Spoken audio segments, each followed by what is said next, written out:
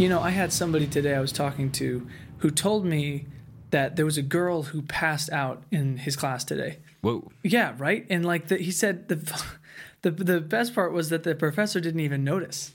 Like, yeah, can you imagine that? Like somebody just in the front of your class just like starts to pass out and then like you all just look at each other. Medical passing out, weather passing out, anxiousness passing out, water, dehydration passing out. I have no idea. And he didn't know either. And I don't think they called like anybody for it. I think it was just like it happened and they were like, what? But yeah, it's crazy. Did you have anything crazy happen to you in class this week? No, it was boring. I mean, and boring in the best possible way. I always appreciate it when you get a good group of people in class, when you're like sitting at one of the tables where people actually like to talk. That's always kind of nice, as opposed to there just being awkward silence. I do have people I can count on that can kind of get a good discussion going, because it's always awkward when there's a question and then there's just sort of dead silence. So if you like to talk like me, and if you find other people that like to talk, then class will be much more entertaining for sure. But no, nothing too interesting has happened yet with passing out or anything. But, just you wait. The semester's still young. Mm-hmm. That's true. Yeah, I mean, I would feel that. I think I feel the same. Other than the occasional, oh my gosh, I'm late to the first day. Like that did happen to me once this week. Mm-hmm. But I biked to class, so I was able to just hop on and get there in like 8 minutes, which was great. Yeah, cycling is so efficient. I love cycling. I am going to shout it from the rooftops. I think that everyone, because it's way faster than. Even if you did have a place to park, which you don't, but even if you magically had a place to park, there wouldn't be any advantage to driving because it's slower. You're having to dodge around all the pedestrians and people running stop signs and all the dumb stuff that happens on 7th Street. And so it's really not that fast, versus walking is sort of fast. But if you are a cyclist, you get the best of both worlds. Go on the road when you need to, go on the bike path when you need to, dart down a little sidewalk and go or weave around all the cars in a totally legal and safe way, stop at all the stop signs, and you will get there so quickly. You're like getting all the benefits of a fast car, but all the nimbleness of a pedestrian. Just super helpful. Just make sure to lock your bike, because I had to buy a U-lock, not because anyone stole my bike, because I'm just sort of expecting people to steal my bike and trying to get ahead of it. Yeah, which I am with you there. I have a lock as well. But I think, well, okay, so what kind of bike do you use? It is a Cirrus Specialized. I think it's from like 2004 or something like that. Okay. Yeah, that's like, honestly, that's kind of what I wish I had, but what I do have is like a little 5 bike, which I love. I love that I have a little 5 bike. Oh, no way. That's what you're using to go to class? That's amazing. Yeah, which is lots of fun. I mean... Wait, it only has one gear, though? Yeah, so there's 2 bad things about it. Number one, it only has 1 gear, which is really tough, especially when I come to want to come back to CSF, because like no matter which way you go, you have to go up and down a big hill to get here, which does suck a little bit. And then the other bad thing about it is that I'm always worried it's going to get stolen regardless, just because it's a little 5 bike. Yeah, the motivation to like saw through the lock here to get a free little 5 bike. So maybe, I don't know, use 2 locks, get a titanium lock or something. Yes. Well, see, that doesn't help me though when I'm late to class and I need to just like hop off, and yeah, it's not good. But yeah, I mean, I love biking to campus because it's like you said, it's fast. Like I can leave, like if I leave 10 minutes before class starts, I can get there on time. Yeah. Which I don't. I tried to get there earlier, obviously, but like if I have to, I can always leave and know that I can get to wherever I need to go like that. You know what I mean? Because if I was to walk to some of the classes that I have, it would take me probably no less than like 15 minutes or maybe even 20, depending on how fast I'm walking. And that's a lot more energy spent. Do you know what I mean? Like I had to walk for a while one day this week, and it sucked. I was like, this sucks. Like you have to walk every step. It's just, and like biking, you just zoom, you know what I mean? Yeah. It's less time wearing the heavy backpack, or, medium to heavy-ish backpack. And if it's cold, less time in the cold, hot, less time in the hot, and you get the breeze. It's truly the best thing. I think I've talked before on the show about how there's so many YouTube channels that examine the roles that, especially in Europe, not really very much in America, and Canada is kind of in the middle. The bike essentially has a big role in other countries that aren't the US of here's an actual good way to get to work, because there are paths that are completely separate from the road you can go on. You don't have to worry about getting hit by a driver. You can just say, I'm going to completely bypass the road, go on this big and safe and well-maintained bike path, and then I get right where I need to go. And because of that, you're not forced to buy a car. It's not a requirement. Versus here, if you want to live your life, you essentially have to buy a car. Yes, you can kind of try to use the bus and kind of try to... It just is clearly not built for that in any way. Which I wonder which came first. Like, did people love biking or cycling, I guess, first, and then they made the trails because of it? Or did they make the trails and then because of the trails, people loved cycling, so they started cycling? I think it was that the city wanted to encourage, my understanding from the videos, many videos I've watched, the city wanted to encourage less cars because cars are terrible for a variety of reasons. And so they made sure there was plenty of good options for cyclists. And because plenty of good options for cyclists were set up, people were happy to use them. Because it's not that one common thought, this is a whole rant, one common thought is that people people just like their cars. I couldn't live life without my car. The only reason you like it is because that's the only option. If it weren't for that, you'd just be kind of sitting in a room like with white walls all the time doing nothing. If there was somehow another way to get places, if you could snap your fingers, you'd like that better. So the question is, what's the most efficient and nice way to get places? And in some countries, it's the bike. But here, we're not quite there yet. Maybe in 35 years or something. Yeah, maybe in 35 years. Who knows? But regardless, biking to class is always a good idea. If you're physically able and you have a bike, it's fast, it's quick. You get there a little sweaty, but that's worth the price because you'd get sweaty if you walked. You know what I mean? Mm-hmm. So Zachary, what classes are you taking? My first class is a black markets class in which we talk about the impact black markets have on society. And someone apparently has once estimated that 30 to 40% of all the money that gets handed around is being handed around through black markets. And half the time this stuff just exists to dodge taxes or to, if the countries say you're not allowed to import this, well, we're sneakily importing anyway because people are willing to pay for it. So it's all about money, and there's a lot to unpack there. This is largely a discussion-based class and is actually one of the easier ones, and I've actually been liking this one quite a bit. Wow, that's pretty fun. One of my first classes that I have is called Music and Film, which is something I'm really excited about because we get to basically watch a movie every weekend, or we're assigned to watch a movie every weekend, but then, analyze the music and talk about it in class. And because I'm a music person, I really enjoy watching out for motifs and, diegetic and not, I pay attention to those things and I love that stuff. And we were assigned to watch Casablanca this weekend, which I'd never seen before, which, by the way, if you haven't seen Casablanca, is really good. You should definitely watch it. It's old and it feels old, but I loved it. I loved it a lot.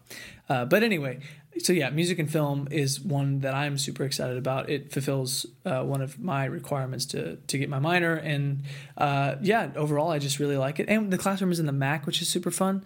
So yeah, anyway, that's one of my first classes. The second one for me is a study of hip hop, and not to be confused with rap. Hip hop encompasses rap, but many other things, culture of the 1960s and 70s, and graffiti and many other things that went into sort of creating hip-hop culture. This is the only online one. This one has actually been taught. It's like an online hipster class in the sense that it was taught online before online classes were cool. I think it was started in 2003 or 4 being taught online, and then, changed with the times, of course, to use different software and everything. Because in the olden days, if you wanted to join an online class, you'd have to go, to the computer lab and hook up your big old box screen, and it was just terrible. No one likes to do that. But now you can just sort of join the class from anywhere, and it is synchronous, so you just need to tune in and hear about hip hop and then take your test and do all that online. Very convenient stuff. I kind of wish more of my classes were like that, but as the world opens up, I must, have peace with the fact I actually have to leave my room. So you don't like in-person classes? The ones online are just extremely convenient, and I can just really knock out my work at a really good pace and really learn a lot of stuff quickly. Versus if you want to go to an hour class on campus and that's your only class for the day, you have 35 to 40 to 50 minutes on one end and then that again on the other end. Okay, that is true. And I will say, for long-time listeners, I was able to go to Florida last year because multiple times because I could just do class from my computer and I didn't actually physically have to be on campus, which was really, really cool in one sense. In another, that was kind of an excuse to put stuff off. But I am with you. Online classes, even the synchronous ones, are definitely more convenient for a lot of reasons. But I love the in-person aspect of classes, but that's just me. Yeah, I can definitely respect that. Yeah, so one of my next classes is called Strategic Content Development. I'm majoring in media with a couple more concentrations in sort of the advertising avenue of that, and that's kind of one of my higher level, actually what I want to do classes, which is really fun in one sense, because like I'm learning the stuff that I want to be doing. But in another sense, it's like, holy crap, I'm getting real close to graduating here because this is some legitimate stuff, But yeah, overall, I love the class so far, and it's really fun. So yeah. In a similar-ish vein to that, I'm taking an editing class, which is scary in what you said, in which case it's kind of signaling that as things get more specific, you start to think about the graduation. I mean, for me, I'm going to be halfway through before too long. You're going to be 1 year left before too long. Mm-hmm. This year has felt like it's gone really fast, if possible. I mean, considering how much I was home last year, that was a very slow year. This year's going flying by compared to last year. And that's making me think, again, maybe it's on the topic list. We should talk someday about the strange way that time speeds up as you get older. Oh, heck yeah. The short version, when you were 2, a year seemed like 100 centuries, like from 2 to 3. If this is what a year is like, how do 87-year-old people even live, because it's just so annoying to get through a year. Mm-hmm. And then by the time you're 15, 16, 17, 18, it's just like 1 year, 1 year, 1 year, 1 year. And then that keeps happening, and then you're dead. So you got to make every moment count, I suppose. Mm-hmm. Yeah. But editing class is fun. Yes, for sure. Yeah, no, that's straight up. Dude, I'm about to turn 20, which is weird because I'm a junior, but it's a long story. I skipped grade. But yeah, don't worry about it. I just 2 decades. I don't know. That's a weird feeling to me to like, yeah. That's strange. Think you'll make it to 100? The way that I eat, probably not, but I'm okay with it. I actually think I might make it to 100. I'm not sure if I want to, but you're along for the ride and you're going to see what happens. I mean, with modern technology, anything is possible. So this next one is called Media and Consumer Behavior, which is very similar to the strategic content development.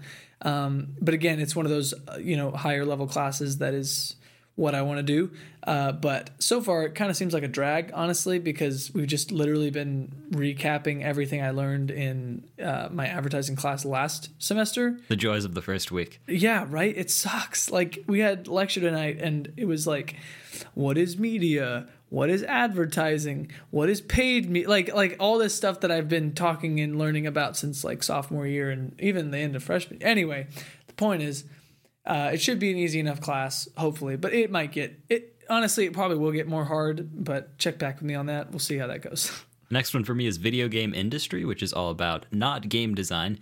I honestly think that my brother should go into game design school, but I definitely don't want to go into game design.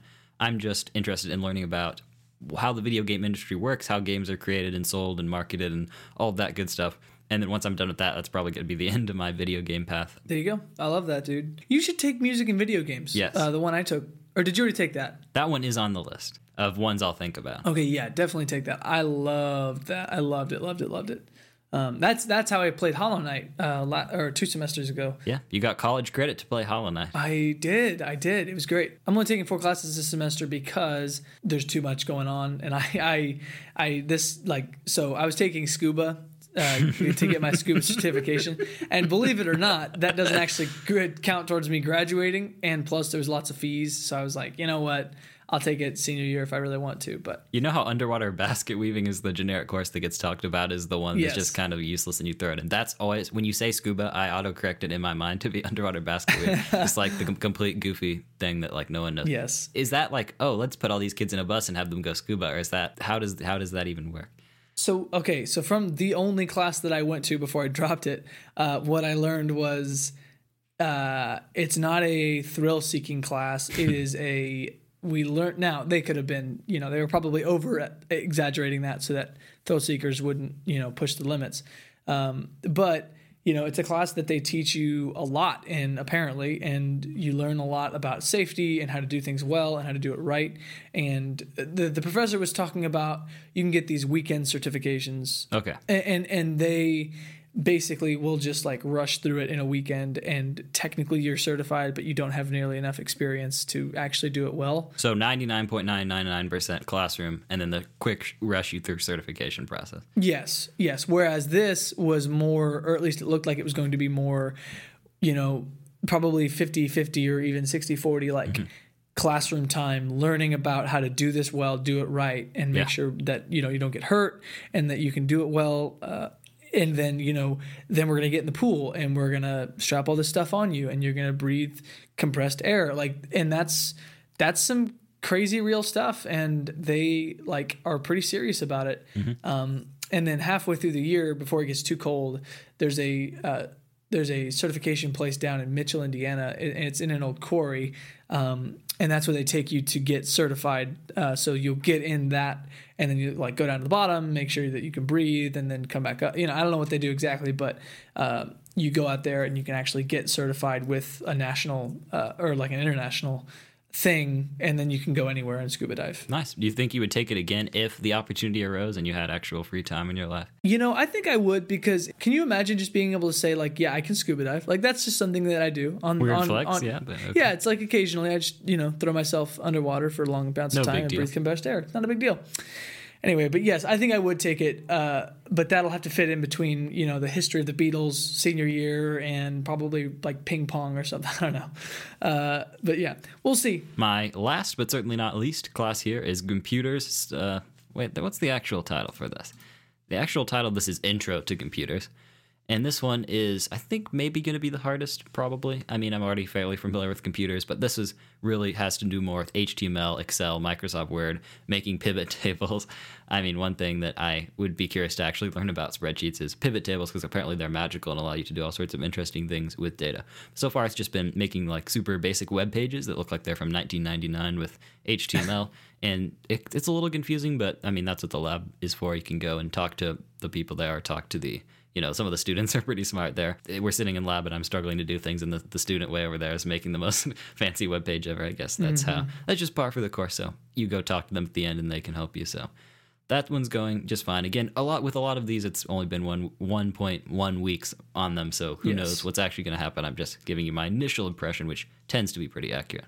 Exactly, yeah. And I love that, because I in my Viscom class, the semester was broken into 3 parts, and we did photography and editing in the first part, videography and editing in the second part, and then coding in the third part. So I got to learn a lot about how to make my own website and do stuff like that. And not necessarily that I know all the intricate workings, but I at least know what I'm looking at if I'm looking at a line of HTML code, which is awesome. But yeah, that's awesome. So my last class, and by the way, just to clarify, the scuba one I'm not taking. I don't know if I ever actually said that. I dropped that. Yes.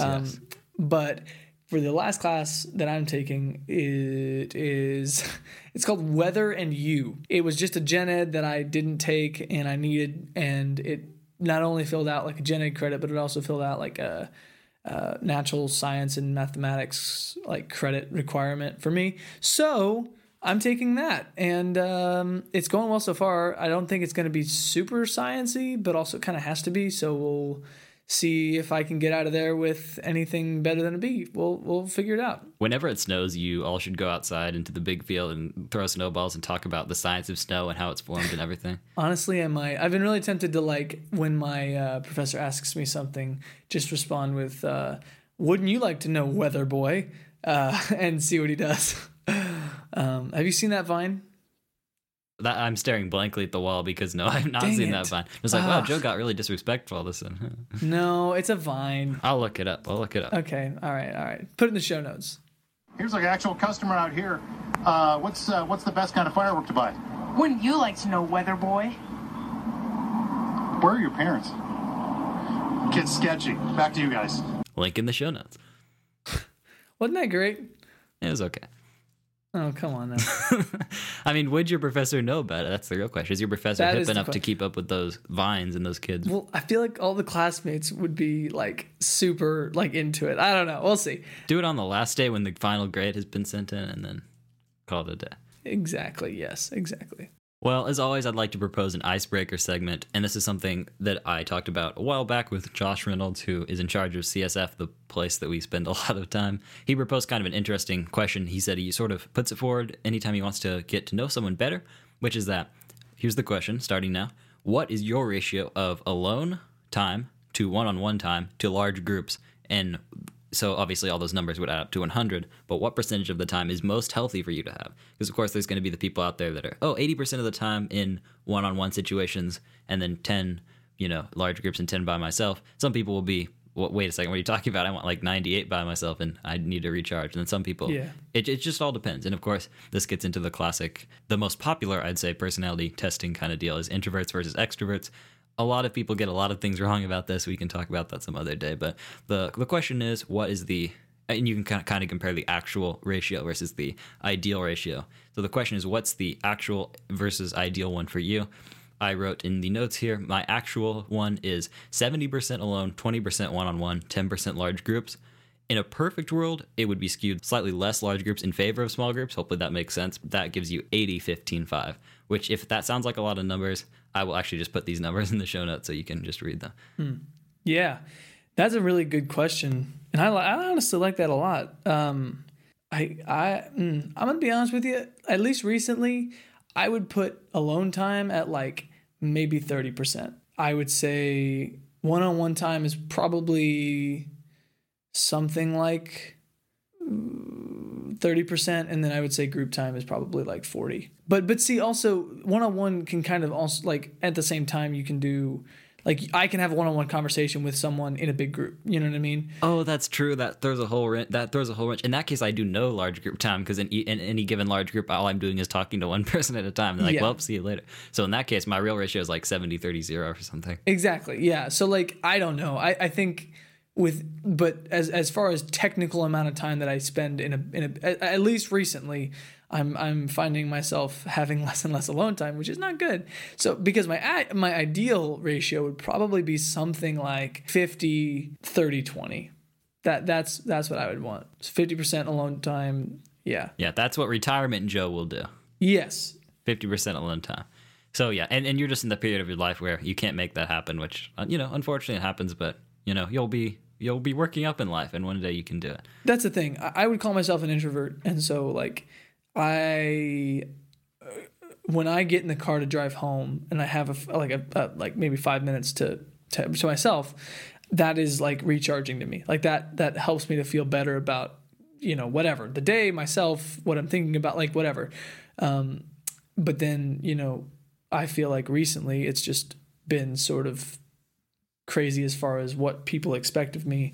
And nothing against that. Like, I'm really glad to have all the opportunities I have, but it just takes alone time from me. And that's my own fault for signing up for so many things. But anyway, that's another conversation. Next week we should actually talk about something kind of interesting. Have you ever heard of Getting Things Done? I mean, the concept? Well, Getting Things Done is actually the name of a book. My bad. I should have clarified that. Oh, okay. There's a book that is a very famous productivity book called Getting Things Done. And you probably have not heard of it. Probably, I'm going to say no. It basically talks about what to do when you feel like there's more things to keep track of in your life than you can reasonably keep track of. And I read it at a time that it's like, yeah, I agree with that. I have too many things in my life, and it's hard to keep track of them all. And then it kind of gives you some ideas and methods and systems for how to keep track of them. Anyway, very my speed. Maybe we'll talk about it someday. We'll see. Yes. I am glad for you. There are many, many good opportunities out there. Yes. Well, thank you. I appreciate that. Yeah, and I think it'll just be interesting to see how I cope with it all this semester, and you all will get a front seat to that here on my weekly the slow breakdown of Joe. Yes, my weekly free psychiatrist meeting with you. But yeah, there we go. Yeah, so now we're gonna do a album review time, which I'm really excited about because, as we've sort of talked about, I listen to a lot of music, and not crazy amounts recently, but I do love listening to music and analyzing it and looking for what I like and pointing out what I don't. And so, yeah, I want to talk about a couple things. One, so John Mayer released a new album recently, and I think it was about a month or two ago now, but it was his first album in like 4 years. And so people were really excited about it. I was really excited about it. I had a friend tell me I need to listen to him, so I listened to all of his music, literally all of it, last summer, which took a long time, and he ended up being like my number one listened to artist of the year or whatever, which is no surprise. I think I was in like the top 0.001% of his listeners or something. You always feel so proud when that happens. Aren't I cool? I know. It's great. I'm so good. I listen to this artist more than basically everyone else in the world. Exactly. It felt amazing. Anyway, as for this album, I would say that out of 10, I would give it like a 7, and that's a generous 7, because it was good, but it was also stupid. And what I mean by that is you have great songs like Till the Right One Comes, right, which is all about, and when I listen to songs, I think about music and lyrics, and so that song is all about waiting for like the right person to come, and like it's such a good song and one that I relate to a lot, and I like it for that reason. But also musically, it's so in between like modern pop and like old like 80s pop, and I love that a lot. But then you have songs like Why You Know Love Me, right? And that, just by the title, you can tell that's a dumb song. And it wouldn't be dumb if he said, Why Won't You Love Me, right? But it's Why You Know Love Me, like a meme from 2012. And it was cringy, and I didn't like that song very much. And the other ones, honestly, were kind of forgettable, other than like a few throwaway lines here and there. And so, like, I would say it's a generous 7 for Sob Rock is the name of it. And only because I thought that what we were going to get was a callback to the 80s and this like soft yacht rock sort of thing going on. And it was soft, but it was too much. You know, it was like too mild. You know what I mean? And I liked the sound of it. But again, a lot of it was just forgettable. And it wasn't memorable. And I guess that's what forgettable means. But yeah, and then my only other one would be, I could do a lot, but another one is Harmony House by Dayglow. And if you've heard this album, you may have wondered briefly if it was released this year or in the 1980s, because it is a true throwback to the yacht rock sound of the 80s, like the Kenny Loggins, what is his name? I don't know. That sound though, like the sound of the 80s with the, super synthy pads and the harsh drums and the like the not wispy but sort of distorted vocals at times, is all just amazing, and I love it all. And it's such a callback to music that I grew up with, like, because my dad just loves 80s music, and so I love it a lot. I mean, you've got songs like Close to You, which is all about like when you see somebody at a gathering that you don't know, but you instantly like just feel a connection with them, but you don't say anything. Like, what an interesting song. You know what I mean? What an interesting feeling to write about. And then you've got songs like Moving Out, which that exemplifies the 80s sound of what music can be. Like, there's this, like, I feel it when I listen to it, like it's moving forward, which is, I guess, in line with the song, because the song is about moving on and moving forward. And I just love the way that it sounds. If you haven't heard the album, please go listen to the album, because it's amazing. And it's something that I'll probably be listening to for a very long time. And so that's one of my favorites. And then another one, last one, is The Shapes I'm In by Stephen Day. And this one came out very recently. This was like a week and a half ago, maybe. And if I haven't talked about Stephen Day before, he's freaking awesome. He has an EP, an album, and then this was his second album that came out. And personally, of the three, my favorite is Guess I'm Grown Now, which is the first album that he did. But this album, The Shapes I'm In, was good. And I think that I would give it probably an 8 out of 10. I didn't give Harmony House a recommendation. I would say Harmony House gets probably a 9 out of 10. And it could be like 9.5, but I'm going to give it a 9. And so I just love that album. But yeah, The Shapes I'm In probably gets an 8 or like a 7.8, probably something like that. And that is because it is a phenomenal experimental pop record that uses different feelings, that every song you listen to is emotionally different and it's musically different, and I love it. Except for one song, which really brings down the rating, called Ride. I hate it with a passion, burning brighter than 1,000 suns. It is like, it has to be a joke. Like, I can't believe that he would actually put out a record that sounded that bad, because it's sort of like this attempt at like mumble rap, like that sound of music with the auto-tune and all that, but it's not mumble rap. Like, he's trying to sing in auto-tune, and also like it just doesn't fit. Like, his type of music is, yeah, this sucks. Yes. Yeah, isn't that horrible? It would have been okay if it weren't for the auto-tune. Exactly. Now put on On Top of the World.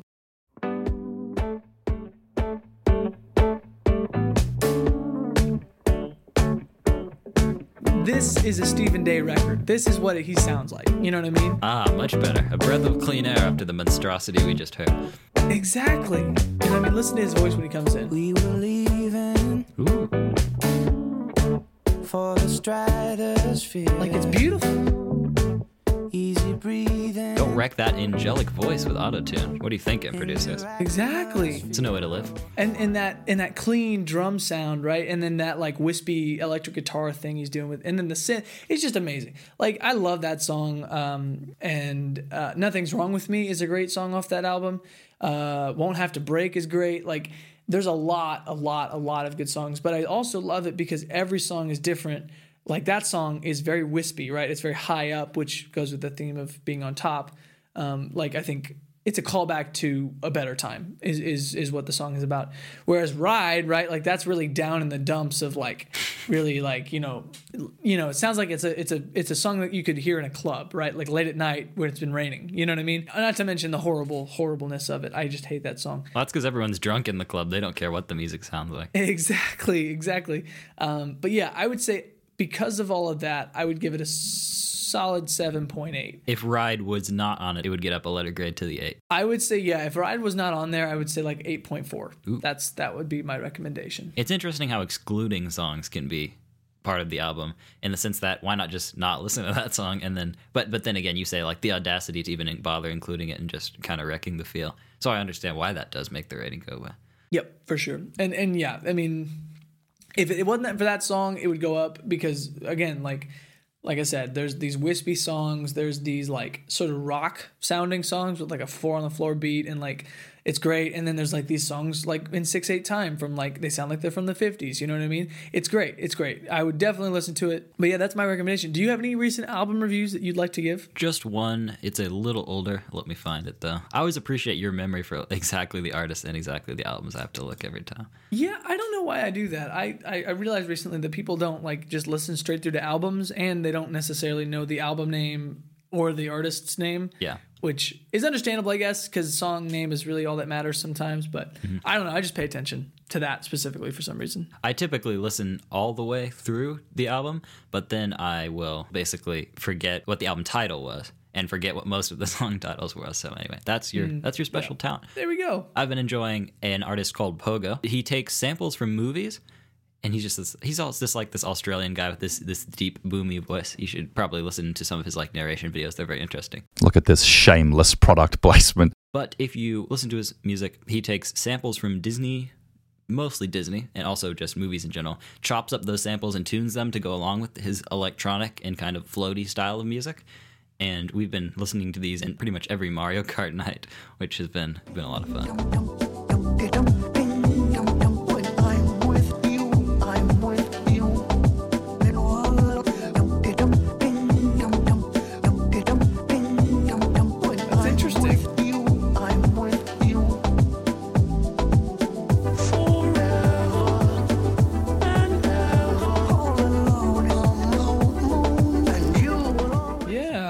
It's taking, Winnie the Pooh, remixing Winnie the Pooh, and it's really, really good. I've been enjoying it a lot.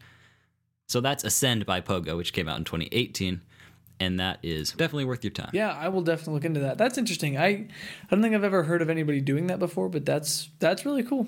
I have a recommendation for all you fine listeners out there. If you read books, if you don't read books, just skip this chapter. But if you do read books, you will appreciate an idea for a book that you should read. In light of our recent cycling conversation, and in light of my recent cycling in general, the book itself is called Just Ride, a radically practical guide to riding your bike, and it's written by Grant Peterson. This book starts out with the intro where Grant Peterson writes and says, I'm normally not a very contrarian person, and I'm going to sound more rude and mean than I actually am in this book, but I have so many strong opinions on cycling that I just have to get it out there, so here's this book for you, where I'm going to give all my hot takes and controversial opinions on cycling. And the main idea of the book, summarized down so that you don't have to read it, is that the racing industry, the cycling racing industry, has crept in to the casual cycling industry And because of that, people are not feeling like they can approach cycling, and so they're just not cycling at all. They're just, riding their car and not doing anything. And the idea is that, okay, in the olden days, the only people who used clipless and special jerseys and even like helmets kind of and things like that were the people who were like, let's try to go in a circle around a track. And even like different people who had like 9 or 10 gears, they were the professional racers who had to go through the course as fast as possible. So they need this exact gear ratio to get the exact amount of power and all these things. And that, of course, when you go into any store, like, oh, show me your cycling section, that's the type of stuff you're going to see. It's going to be trying to set you up to go ahead and race around and get really fast times. But that's not exactly, and it's funny, you're using a little 5 bike, so granted, not necessarily optimized for speed, more endurance, but either way. It's interesting because people see that and then they think, well, that's not really what I'm going for. And then they don't feel like they can cycle for practical purposes. Because he's basically saying, well, if your bike has like 3 to 8 gears, and that's it, like no front gear, just 3 to 8 back gears. And then he talked about like shifting with your legs, where it's like, well, if you're going up a hill and you only have 3 gears to choose from, just pick the best one you can and then pedal harder if you have to. It's like, that's actually kind of funny. He's like, well, if you have 10 gears, you're just going to be constantly like using them to try to get the right one and fiddling around. It's just more to maintain and more weight and more braking things. And for someone who goes like 10 minutes to and from class, you're fine with like 3 to 8 gears, which is like a pretty good point. And he also kind of made the case for, I, of course, disagree. Always wear your helmet, kids. This is not medical advice. But he talked about, here's some interesting ideas for why you shouldn't wear your helmet, in the sense that you might take more risks when you wear your helmet. And if you don't wear your helmet, you're going to like, oh, I'm going to be safe and avoid this like black ice over here and not go in the puddle. And if you wear your helmet, oh, I'm invincible. And then you're not paying attention. You get hit by a truck. And if you get hit by a truck, the helmet won't extremely help you. You're probably going to die. You'll look less experienced to cars, so they will be super careful, because if you look experienced, the cars won't necessarily give you that much space. And he also said, like, you should try to be a little unpredictable. It's like the most unintuitive stuff ever. He says, if you're act a little bit shaky and like you're not fully signaling and fully stopping at the right time, then the cars will give you a super wide berth, and that's great because that's super safe. And it's really funny. So a lot of counterintuitive kind of wisdom in there. But basically, the last chapter is a good one. It talks about your bike is a toy, and you should treat it like that, because unless you make money with your bike, which almost no one does, you should have fun cycling. You should have the equipment that you feel like you need to have. And that might mean not dressing in cycling clothes as much as like dressing for the destination you're going to, not for the journey it takes. Because if you're giving a presentation, you need to wear a button-up shirt and, nicer pants. Do that. Get on your bike. You're fine. It's not like you're doing a 8-hour ride. You're doing like a 10 to 30-minute ride. You can handle being in a button-up shirt. Like, it's fine. And then you get there and you're good. And then he basically is just saying that you don't have to follow this stereotype of I'm going to be racing around. Just use your bike to help you.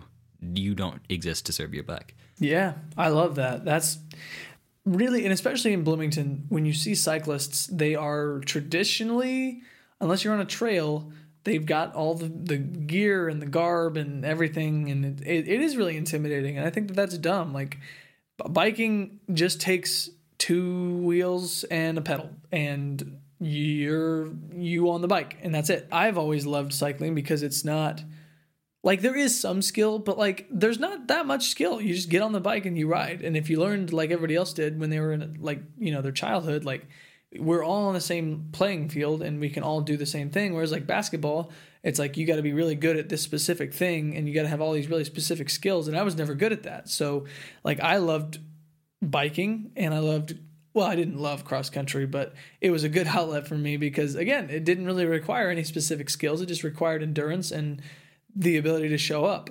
But yeah, I really love that point. And 2, now again, this is not medical advice. Don't take my word for it, but I don't ride with a helmet when I go to class because, number 1, really it's a selfish reason of I don't really have one and I don't want to look like an idiot when I ride. So, because my helmet makes me look like an idiot, so I don't wear it. But it does make me safer. It makes me a lot safer. And if I didn't have it, I would probably take a lot more risks than I do, because I know that if I take a risk, like I go slower when it's raining, or if it's gravel, like, that, like, you know what I mean? Like, I'm way more conscious of that stuff. So that is a very counterintuitive but clever way to make yourself be safe. And if you would have told me that before I read the book, I would have been shaming you. But because I read this book and heard actual well thought out reasons for why a helmet may not be necessary, especially if you're not even going that fast to begin with. I mean, just hop off if you need to. That is definitely a super interesting point. And I will be less shaming toward the people around campus who don't wear helmets. Just please stop at the stop signs for all that's good and holy. Yes, I agree with that.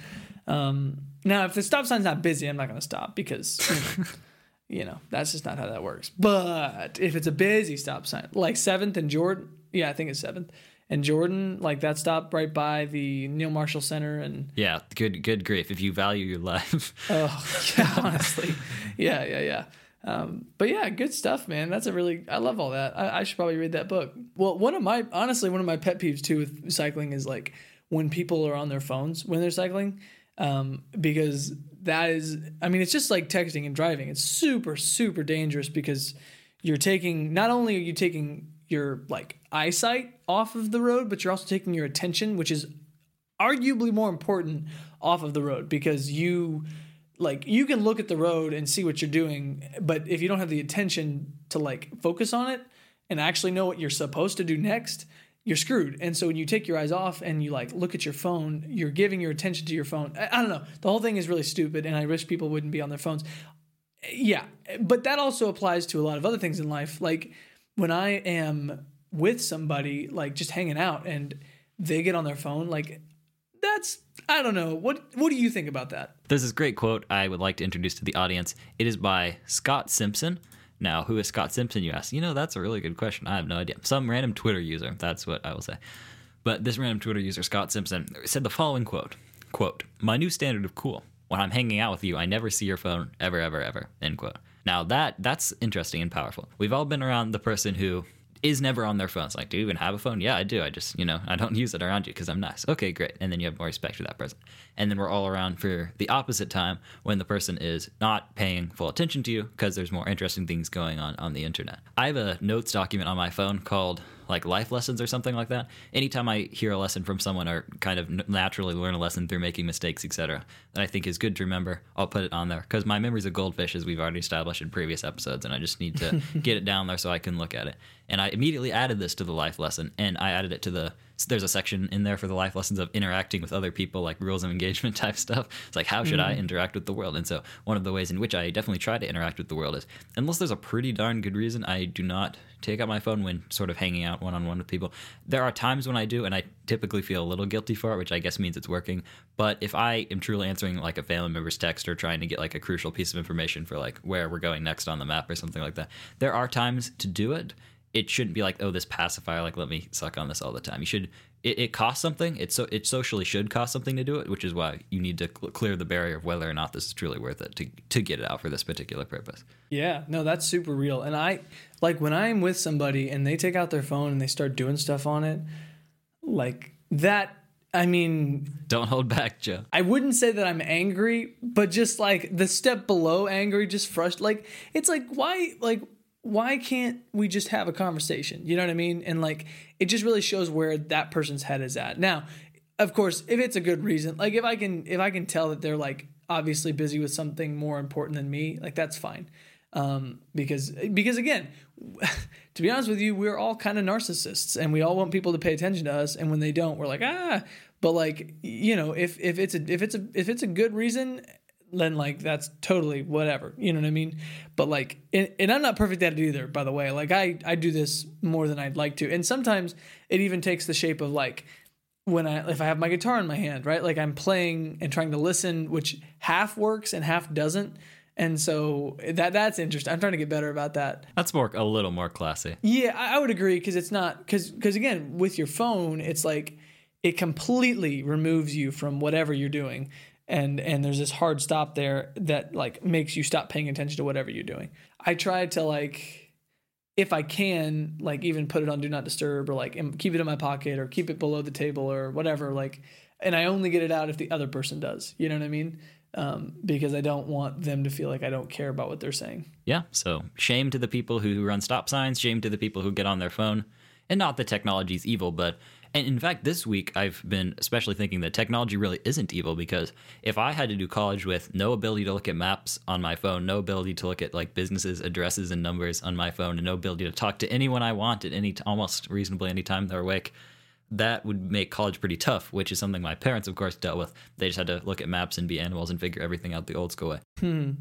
I just need to be careful not to like weaponize it against other people. It's just if I'm not around other people, I can use it to get in and get out and really get a lot of stuff done very quickly. Yeah. And I think another like that is all like a good point. I think another thing for me with this is like it's kind of like a good standard. Like if I want to be able to, I want to be hanging out with people that I don't even want to look at my phone. Oh yeah, absolutely. Absolutely. And that's not like, obviously, you know, meeting with your boss, like you have to do that, you know, and don't like look at your phone when you're doing that. But like, it's honestly like, for me, that's a good standard of like, if I'm hanging out with people I truly enjoy, like I shouldn't even want to look at my phone. You know what I mean? Yeah, agreed. And I guess that's just a tough life thing, a life question you need to think about. If you're kind of like thinking, well, I hang out with a lot of people, and yes, you can't get rid of your boss, whatever, but I hang out with a bunch of people, 80% of them I don't really love, 20% of them I love. Well, maybe don't hang out with the 80% and then give your full attention to the 20%. Now all the time you wasted on the 80% of people, that you can be on your phone all you want. No judgment from me. Exactly. And that's I think we're good. Like that's where actual relationship building and like leadership and mentorship and like that sort of stuff happens in that 20% that really, you know, maybe needs that attention, or, you know, maybe that's just where you thrive the most. And then you both get the best out of it because you're able to like focus in on them and not necessarily the other 80% that like you kind of get along with, you know, it's like, but it's just sort of like something that you have to figure out yourself when you think about it. And not that there's anything wrong with having acquaintances or more casual friendships. It's just like you kind of need to understand the role they play in your life and it kind of move forward from there. Exactly. Good stuff. And speaking of having good stuff into your life, I'd like to do a deeper dive. I think we should handle this like a trilogy almost.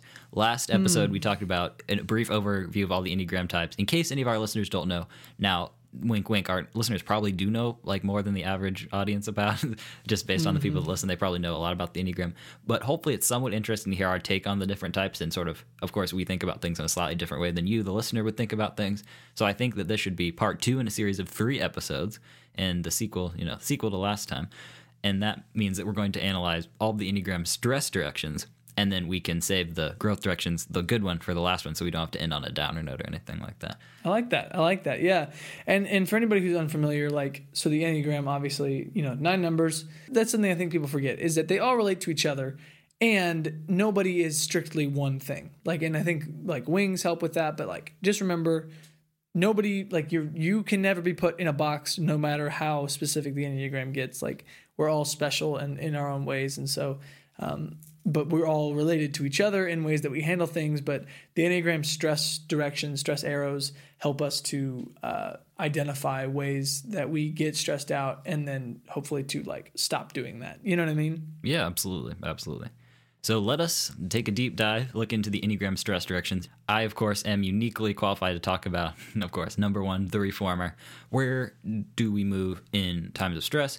And basically how this works, you resemble a different type, but you resemble the bad aspects of them. You don't take on the good aspects of that type, because every type has good and bad aspects. It's just you resemble them if they were real unhealthy. Hopefully that makes sense. The 1 moves to an unhealthy side and turns into more resembling of a 4. Now, 4, of course, I'm constantly awash in a sea of my own emotions, all those things. And that is absolutely a 1. They are, when quite unhealthy and down, they definitely get awash in a sea of their own emotions. Growing up, and my family can attest to this, I was pretty bad about this. If things didn't go my way, if I was unhappy with situations, I'd just sort of go to my room and pout. And here is such the key distinction for it. Lots of people maybe go to the room and pout, but sort of like what's going on in your head when you're pouting. And what happened for me, I was sad, and I liked that I was sad. Now, I told myself I didn't like I was like, oh, boo-hoo, if only I could figure out a way to be happy and take care of the situation and everything like that. Basically, giving into the feeling upset about a situation was saying, I am now giving up. I have tried to do the right thing time and time again. I've sort of been messed up, and, you know, all those efforts have been batted away. I now formally give up, and I'm going to feel bad about it. And then I get to feel good that I feel bad about it, because I guess I exhausted all my options. I probably didn't really exhaust all my options, but it's just truly moving to that feeling sad and feeling happy about feeling sad in a terrible, twisted way. Yeah, for sure. And that's like 100% what 4s do, because they, and I even feel that sometimes I kind of relish the feeling of sadness, and like Yeah, I understand that. But yeah, which is odd to me because ones seem to be very separated from their emotions most of the time. And then, or at least from my perspective, they do. And then like, just to think. They intentionally give that impression. Well, there you go. Wow. Yeah. And then, but when you guys are stressed out, that all kind of comes rushing out. Yeah, absolutely. The other, like, more subtle way of looking at it, and this, I haven't seen this really talked about anywhere. It's sort of like the Enneagram is a newer system, and so many things have yet to be sort of uncovered and talked about in the community. The more subtle end of turning into an unhealthy 4 is wanting to be unique. Of course, the 4, that's their whole deal. They want to be unique, and wanting to be unique in an unhealthy way. And so you might kind of wonder what's that all about. Joe, I'm not going to share all of these examples. Many of them are like, I'm not sharing them on the podcast. The one of them that I'm happy to share is that when I was younger, if I got like, not a new phone, of course, but like a nicer or newer iPod than like I perceived the other people around them, I'd feel like, yeah, I'm so cool. I'm different. And I have like a different thing that everyone else, and aren't I cool? And I just felt good about it. But again, in kind of like a twisted way, because I think as a 1, it's not that you're boring, but you sort of just are, chugging along, la-di-da, nothing too interesting going on here. You want to think about yourself as like, oh, I'm so special and cool. And anything you can kind of artificially boost yourself up with special and coolness, that tends to happen. If you're honest with yourself, you realize, I know I'm happy with more boring and basic things most of the time. So if I don't truly want something for me and I'm just thinking that it will make me cool and set me apart just for the reason of wanting to feel set apart, that's a red flag, and run away from that as fast as you humanly can. Mm-hmm. Yeah. Yeah, that's really interesting to me. Because, yeah, I have really nothing else to add to that. That's just really interesting, and I hadn't thought about that before. Yeah, so also 2 things. If you want to have a better visual of this, you can always look up the Enneagram and just type, stress arrows or whatever. And it looks like a weird web, but it'll always point to the next, like from the one that's unhealthy goes to the next one. And so, yep. And obviously, like Zachary was saying, what that means is that type just takes the unhealthy or negative qualities of that other type. And so, moving on to the 2, the helper, it goes to the 8. And they all kind of go in a circle, but we're just going to do them one by one. And so the 2 is obviously the helper. We talked about that. But when the 2 gets stressed out, they tend to be I've seen it happen before. It's sort of like an eruption. That's a good word for it. Of anger and frustration, and they are all of a sudden on their toes, ready to fight, ready to do it. Like, yeah. And so they go from this, and I think it all comes out of this, at least it can come out of this protective nature of like, why would this other party do this against me? Like, they deserve, you know what I mean? And they go crazy on them. Like I said, I've seen it happen a couple times. It's very jarring when it happens. And it's quite the sight, but yeah, they go to the 8, and obviously the 8 is, this intense, passion-driven person, and when they get unhealthy, they are argumentative and they are confrontational, and so the 2 kind of takes that on in an unhealthy way, which is, sometimes it can be good, but they call it a stress line for a reason, so it's not always the healthiest thing, but we still love our 2s. And really the reason that happens is because the 2 helps everyone, but because we're all sinful creatures, etc., they help people. And then in their heart of hearts, deep down, if they look, they want to be helped in the same way they help others. And when that doesn't happen, they get pretty mad. Like, I spent all this time helping you and you don't even help me back. You're just a lazy fool. And then they turn into an 8 and start beating you up with words. Yes. Yeah. Which, that's something that I think with every 2, you got to try and, I don't think it's humanly possible, but like try to match them, or at least try, ask them how they're doing and check up on them. And that's a good thing for everybody, to be honest. Yeah, because then you can avoid the unhealthy 8, because if they wanted you to be taking out the trash every night and they were doing it or something, but silly example, but that way you can just avoid them ever getting angry, because you figure out how to distribute all the help so that everyone's mostly happy. Exactly. The next one we're going to focus on is type 3, the achiever. We could do these in the order where it's like we talk about 8, but I feel like it's slightly more straightforward to go just 1 through 9 here. So 3 is the achiever, and I know a handful of them. And the 3, 6, 9 are interesting. They're all kind of interlinked in a triangle when you look at the Enneagram circle, that is. And you can think about it as backwards and forwards. Healthy would move forward up a number to the 6, and then moves down a number, but then you're out of number. So loop back around to the 9. Hopefully that's helpful. That works for all of them. 6, move ahead to the 9. 9, when healthy, move ahead to the 3. Anyway, they move backwards and loop around and go back to the 9. And that basically means that they're taking on the negative characteristics, which is to be very passive. Here's this person who wants to achieve and wants to do well and wants to seize the day, carpe diem, all this stuff, and they're just, life is beating them down. So they're just going to give up and just completely shut down. And it's pretty much as simple as that. They see that their efforts aren't getting them anywhere and just, okay, I give up, bye-bye. And then they don't really want to talk or move or do anything. Yeah, which I can feel as a 9, like when I get sort of, I mean, because, as whatever number you are, you also feel these stress qualities. They are unique to every number. But as the 9, I feel that when I am sort of just not in the mood and I just get really avoidant and, like you were saying, passive, and I just need to be left alone and not think about anything, which is not productive, which again is why they call it a stress line. But yeah, that is the 3. So moving on to the 4, they are the individualists, and so here they're these people that are chiefly concerned with how they differentiate themselves from other people. And when that is not met, when that is not done, they see what people could be perceiving them as, as this, unique person or whatever, and they don't. And that makes them feel stressed out. And so they move to the 2. And so they take the unhealthy qualities of a 2, which are to be, these are all loose, and I'm not saying every 2 is like this or every unhealthy 4 is like this, but 2s can be sort of manipulative when they're unhealthy. And so the 4 ends up trying to take matters into their own hands in a backhanded way. Yeah.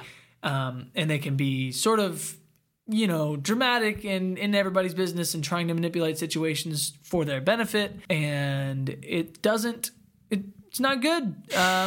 It usually doesn't end up working for their favor because, it's unhealthy and it doesn't actually fix the problem. The next one we have is the 5, the investigator, the more quiet and mature type, I guess. That's sort of how I think of them. They move to the unhealthy 7. As someone who moves to the healthy 7, I guess I was sort of, when I first heard about this, I was confused in the sense that isn't 7 a pretty positive type and everything? And like, how does that work moving to the unhealthy 7? Basically what it is they use, the ones I know, use humor and kind of being funny to put themselves down. And they're not using it to lift others up. They're not using it to be productive. They just feel bad or guilty or upset about something. And so they're like trying to make a joke out of it, but you can tell they're not really. They're just kind of using that as a shield against the actual emotions. Yeah. And I don't know a lot of 5, so I can't really corroborate that. But, I would imagine that is pretty accurate. Moving on to the 6, the loyalists. So these are the people who love to know the plan and they want to know what's happening and they like to be secure. That's like their thing. And then when they are not secure, when that need is not met, they go to the unhealthy 3, which is very... Oh, man, it's weird to see it happen because all of a sudden they turn into these very competitive people who care a lot about how people see them, which is, an unhealthy 3 will put on this mask and they need to, what they do is who they are. And so all of a sudden this really mostly level-headed 6 becomes this goal-driven, competitive, brash, mask-wearing person who needs to know what people think, but also present themselves in a way that is good because all of a sudden they are what they do. Because they can't control the situation anymore, so they have to do it themselves. Which again is a very weird transition to see happen, but I've seen it happen before, and it's weird. It's strange. And I think the reason you're picking up that it's strange is because the performing nature of the 3 can itself seem strange. I mean, it's definitely not something really any of the other types tend to do naturally. And I have known a couple of unhealthy 6s in my life. And essentially what it is yes, they're competitive. They're also, the 3 is very concerned with their image of their own design, and different groups, maybe they will act in different ways to make that happen. So for an unhealthy 6, they will definitely be very overly concerned about how other people view them, and they'll want to sort of put on a show to get people to think a certain way. And what has typically happened is you talk to people, it's like, oh, I met insert name of unhealthy 6, and they were like this, X, Y, and Z. And you're like, what are you talking about? Unhealthy 6, I know is like A, B, C. Who are you talking about? What's going on? Mm-hmm. And so that was, of course, very odd. And then I discovered the Enneagram, and it explains all of life's problems, and I realized what was happening. Mm-hmm. For sure. And that's a great point. Next, we have the 7, or the enthusiast, and they move to the 1. Now, my understanding of how this works, and Joe, maybe you can fill me in a bit. There's, of course, most of the time concerned about being carefree and avoiding pain and all of this fun stuff. And then once they feel stressed out, they try to make things a very particular way, but in an unhealthy way. They try to kind of micromanage and control everything so that, and this is where I may be making things up a little bit. Joe, can you fill me in a little bit more on how this works? Yeah, well, and I don't have that much extra perspective. I know a few 7s. I've lived with a couple, and what I can see is when a 7 gets stressed out, number one, they will flee anything that makes them feel trapped. And then what will happen is they will try to make a system for everything. I know a 7 who, when she gets stressed out, she cleans and she organizes and she reorganizes because it makes her feel better. It's a pretty productive thing to do if you're unhealthy. I agree. But they care a lot about the specifics. Everything sort of becomes this black and white because now playtime's over and we can't be carefree anymore, and so we have to make decisions, and so they end up making these decisions that aren't always the best. They, because a 1 can, sometimes look at things too black and white, and the 7 starts to do that and make these decisions and these judgment calls that aren't always going to line up with who they actually are, or at least that's what I've seen. Then we have the 8, which is the challenger. This one is one of the more straightforward movements, in my opinion. Moves to a 5 in stress, which is basically where this like powerful, challenging personality just kind of gives up, not in the sense of giving up from the 3 moving to a 9, because the 9 is more like passive sitting in a chair kind of deal, but moving to a 5 in stress means that you're more like go to your room and lock the door and don't talk to anyone. Because the 9's sitting in a chair, but they're probably still going to talk to you and they're fine. They're just not making any movement. The 5 is like, no, lock the door and don't let anyone in. And I am going to be alone and deal with my own thoughts and kind of maybe wallow a bit in my own self-pity. Sounds familiar, according to the 1. But yeah, that one's a pretty straightforward movement. Do you have anything to add at all with that one? Yeah, no, I mean, this is one that you just wouldn't really expect because 8 and 5 are really, in my opinion, far apart as well as far as personality goes. It would be hard to pick 2 more different types than that. Yeah, and so all of a sudden this very intense, almost in your face type of person is now somebody you don't see anymore. And all of a sudden they've just dropped off the map. And it's because they choose to isolate themselves, which is really unfortunate. So if you ever see anybody doing that, reach out and make sure they're okay. Yeah. Anyway, that's kind of serious there. Didn't mean for that to happen.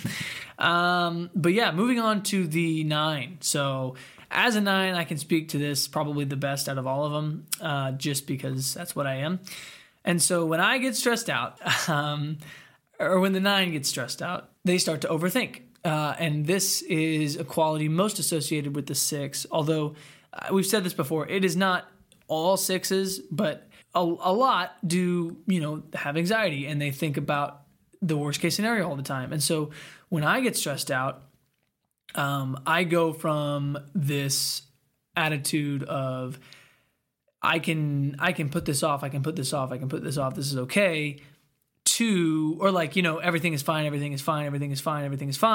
to, Holy Lord of Mercy, this is not okay, and I need to start thinking about everything that could happen, and that might make me feel, you know what I mean? Yep. And so I go through my head of okay, what happens if they say this, or what happens if I say this, and really it's not healthy at all because it makes me stressed out and anxious, and it doesn't actually help anything because unlike a 6, I don't actually feel better after I've thought of all the ways things can go wrong. It just makes me more stressed out. I think in a sense, now I don't know if this is more personal to me, but when I feel stressed out, which by the way, for a 9, feeling stressed out could feel like a lot of things. For me, one thing is when I feel like people are counting on me for something, that makes me stressed out a lot. And so what I personally do is I freak out and then I go hands off. I don't want to touch it. You know what I mean? I want to be as far away from the thing that's stressing me out as I possibly can. Yeah, it happens in all of my life. And I hate it sometimes because it's just not helpful. And I don't know if that's just me or an all nines thing, but that's sort of what I experienced. But more often than not, nines will just start to overthink, overanalyze, and stress themselves out, which is no good for anybody.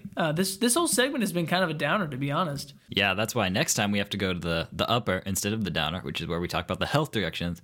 But it would be hard to reasonably fit that in, which is why it's a sequel.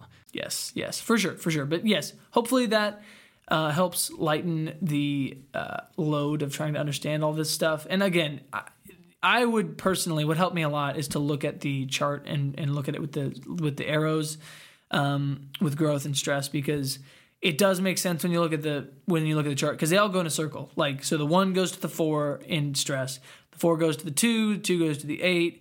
The 8 goes to the 5, and the 5 goes to the 7, and the 7 goes to the 1, and the 1 goes to the 4. So it goes in a circle. And if you reverse the direction, you get the stress instead of the unhealth, and vice versa, and all that. Exactly. It is helpful to have the visual there. So I would say definitely give that a look. Absolutely. But yeah, that's all I've got for this. We have one final topic that shouldn't take too long, but it's more of a happy note instead of ending on a downer. I can maybe talk about it for a while, but we'll keep it short. The idea of doing things with confidence! ! There's a lot of facets to this. I think I was thinking about it because I was recently watching a movie called Catch Me If You Can. Essentially, it's where this character played by Leonardo DiCaprio. Yes, Leonardo DiCaprio. He plays Frank Abagnale, who is this, young 18-year-old, 19-year-old kid who just runs away from his family and flies around the world. He pretends to be an airline pilot so he can get free rides and just go ahead with the other more experienced pilots on the plane for free. He pretends to be a lawyer, and then, he passes the bar exam by studying, then pretends to be a lawyer. And then he pretends to be a doctor and works in a clinic and oversees 18 nurses and a couple of doctors in training and all these things. And then he forges all of these checks so that he can he can take money from the airline, and then they don't know that anything's going wrong. But then they look back, 10 years later and see that he's taken $3 million over, in whatever 1960s money. Or it would have been quite a bit that he stole from the airlines, and they just thought that they were paying for someone's salary, but they, were being cheated out of a lot of money. And then he, spoilers, went to work for the FBI, essentially stopping people from doing what he did. And the reason it's so interesting is because he was able to do all these things by acting so confident that no one ever questioned him. Mm-hmm. Which, by the way, if you haven't seen it, I would definitely go watch it, because it's a phenomenal movie that keeps you interested the whole time.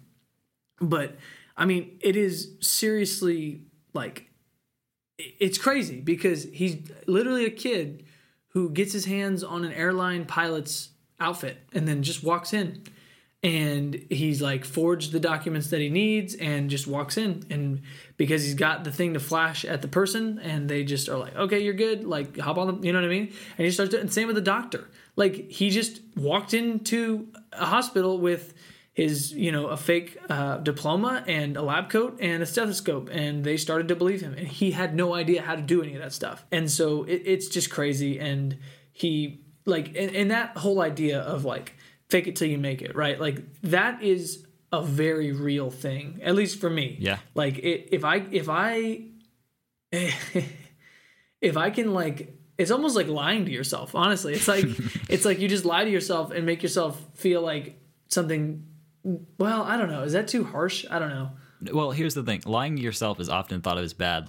I'm unhappy with the situation, but I'm just going to lie to myself and say it's okay so I don't have to do anything. All of that. Maybe it's not that you're lying to yourself. It is that you're kind of telling your body and mind and psychologically, tricking yourself. It's this concept of the second brain. You have your brain that does its thing, and then you're kind of watching your brain and wondering why it does the things it does. It's a small brain inside of the other brain. Anyway, you're tricking the big dumb version of your brain to saying this is okay. We're not in danger. You can be relaxed, be confident, take up space, look people in the eye. You're all good. It's basic social stuff that a lot of people seem to not learn if you just sort of look around in society. But it really does come down to tricking yourself to approach a situation with confidence. Maybe you don't know everything. Guess what? Nobody knows everything. Exactly. The people that seem confident, if they've been in the industry, whatever you're dealing with, for 40, 50 years, okay, they're confident. If they are, 3 years ahead of you, they're a little confident, but also it's perhaps a bit of an act. Yeah. And once you realize that, you can kind of make your life a lot better very quickly. Exactly. And I remember, I'm a junior now, and I remember when I was a freshman how I viewed the juniors in my life. And I was whoa, they are pretty, they're pretty experienced. They know what they're doing. And in a sense, they did.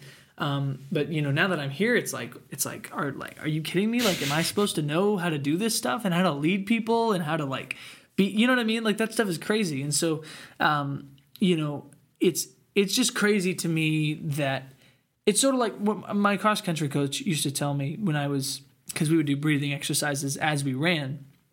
And one thing he always wanted to get down was as you run, you breathe in and out with the footfalls. So like, it'd be like, I don't know if you can hear this, but like 1, 2, 3, 4, breathing in, and then you breathe out 1, 2, 3, 4 as your feet are hitting. Yeah. So you kind of keep pace like that. It's a good idea. Which helps you to keep running at the same pace, but also helps, because what he would say is in the nose, out the mouth. And literally, you just like have to, even though it feels like you're dying, you have to like convince your brain that it's going to be okay and we're going to catch our breath and everything will be fine. And then you just start to do that, which is insane. Like if I can convince myself that like I'm okay and I can talk to all these people and like I can lead this well, then I'll just start to do it. It's like a placebo that you give yourself. You know what I mean? It's crazy. And that sure does beat the thing your body naturally oftentimes wants to do, which is just breathe in and out through your mouth, because then you feel like you're getting, quick breaths in and out.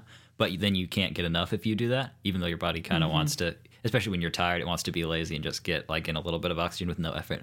So avoid that at all costs and run with confidence. Now, that reminds me of an interesting kind of conversation we had the other night, talking about how old people are / how old they look, which can be, two very different numbers. Mm-hmm. There's a category of people I see on campus where I think you're either 17 or 32 with 5 kids.